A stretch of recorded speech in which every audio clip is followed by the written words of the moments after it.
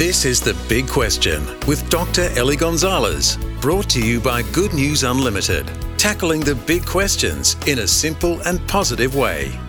And today's big question, is it true that you can't trust the New Testament because it's biased? This is actually one of the objections against the Bible that I hear the most from people who argue against Christianity.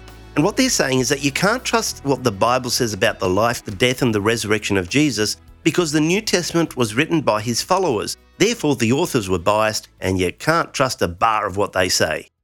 This sounds somewhat right at face value, doesn't it? But let's dig a little deeper.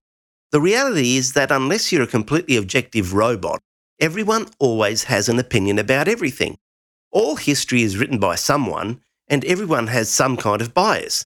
If you win the lottery, you'll be biased about it when you talk to someone about it, won't you? But that doesn't mean that it never happened, or that it wasn't a good thing, does it? The reality is that if you're going to throw away every document in the world that has some bias in it, you'd basically have to do away with writing and with knowledge as a whole. You'd have to throw away the entire discipline of history. The fact that the writers of the New Testament had an opinion about what they were writing doesn't necessarily discount what they wrote or make it any less reliable. The fact that they were very positive about Jesus doesn't mean that what they said about him wasn't true.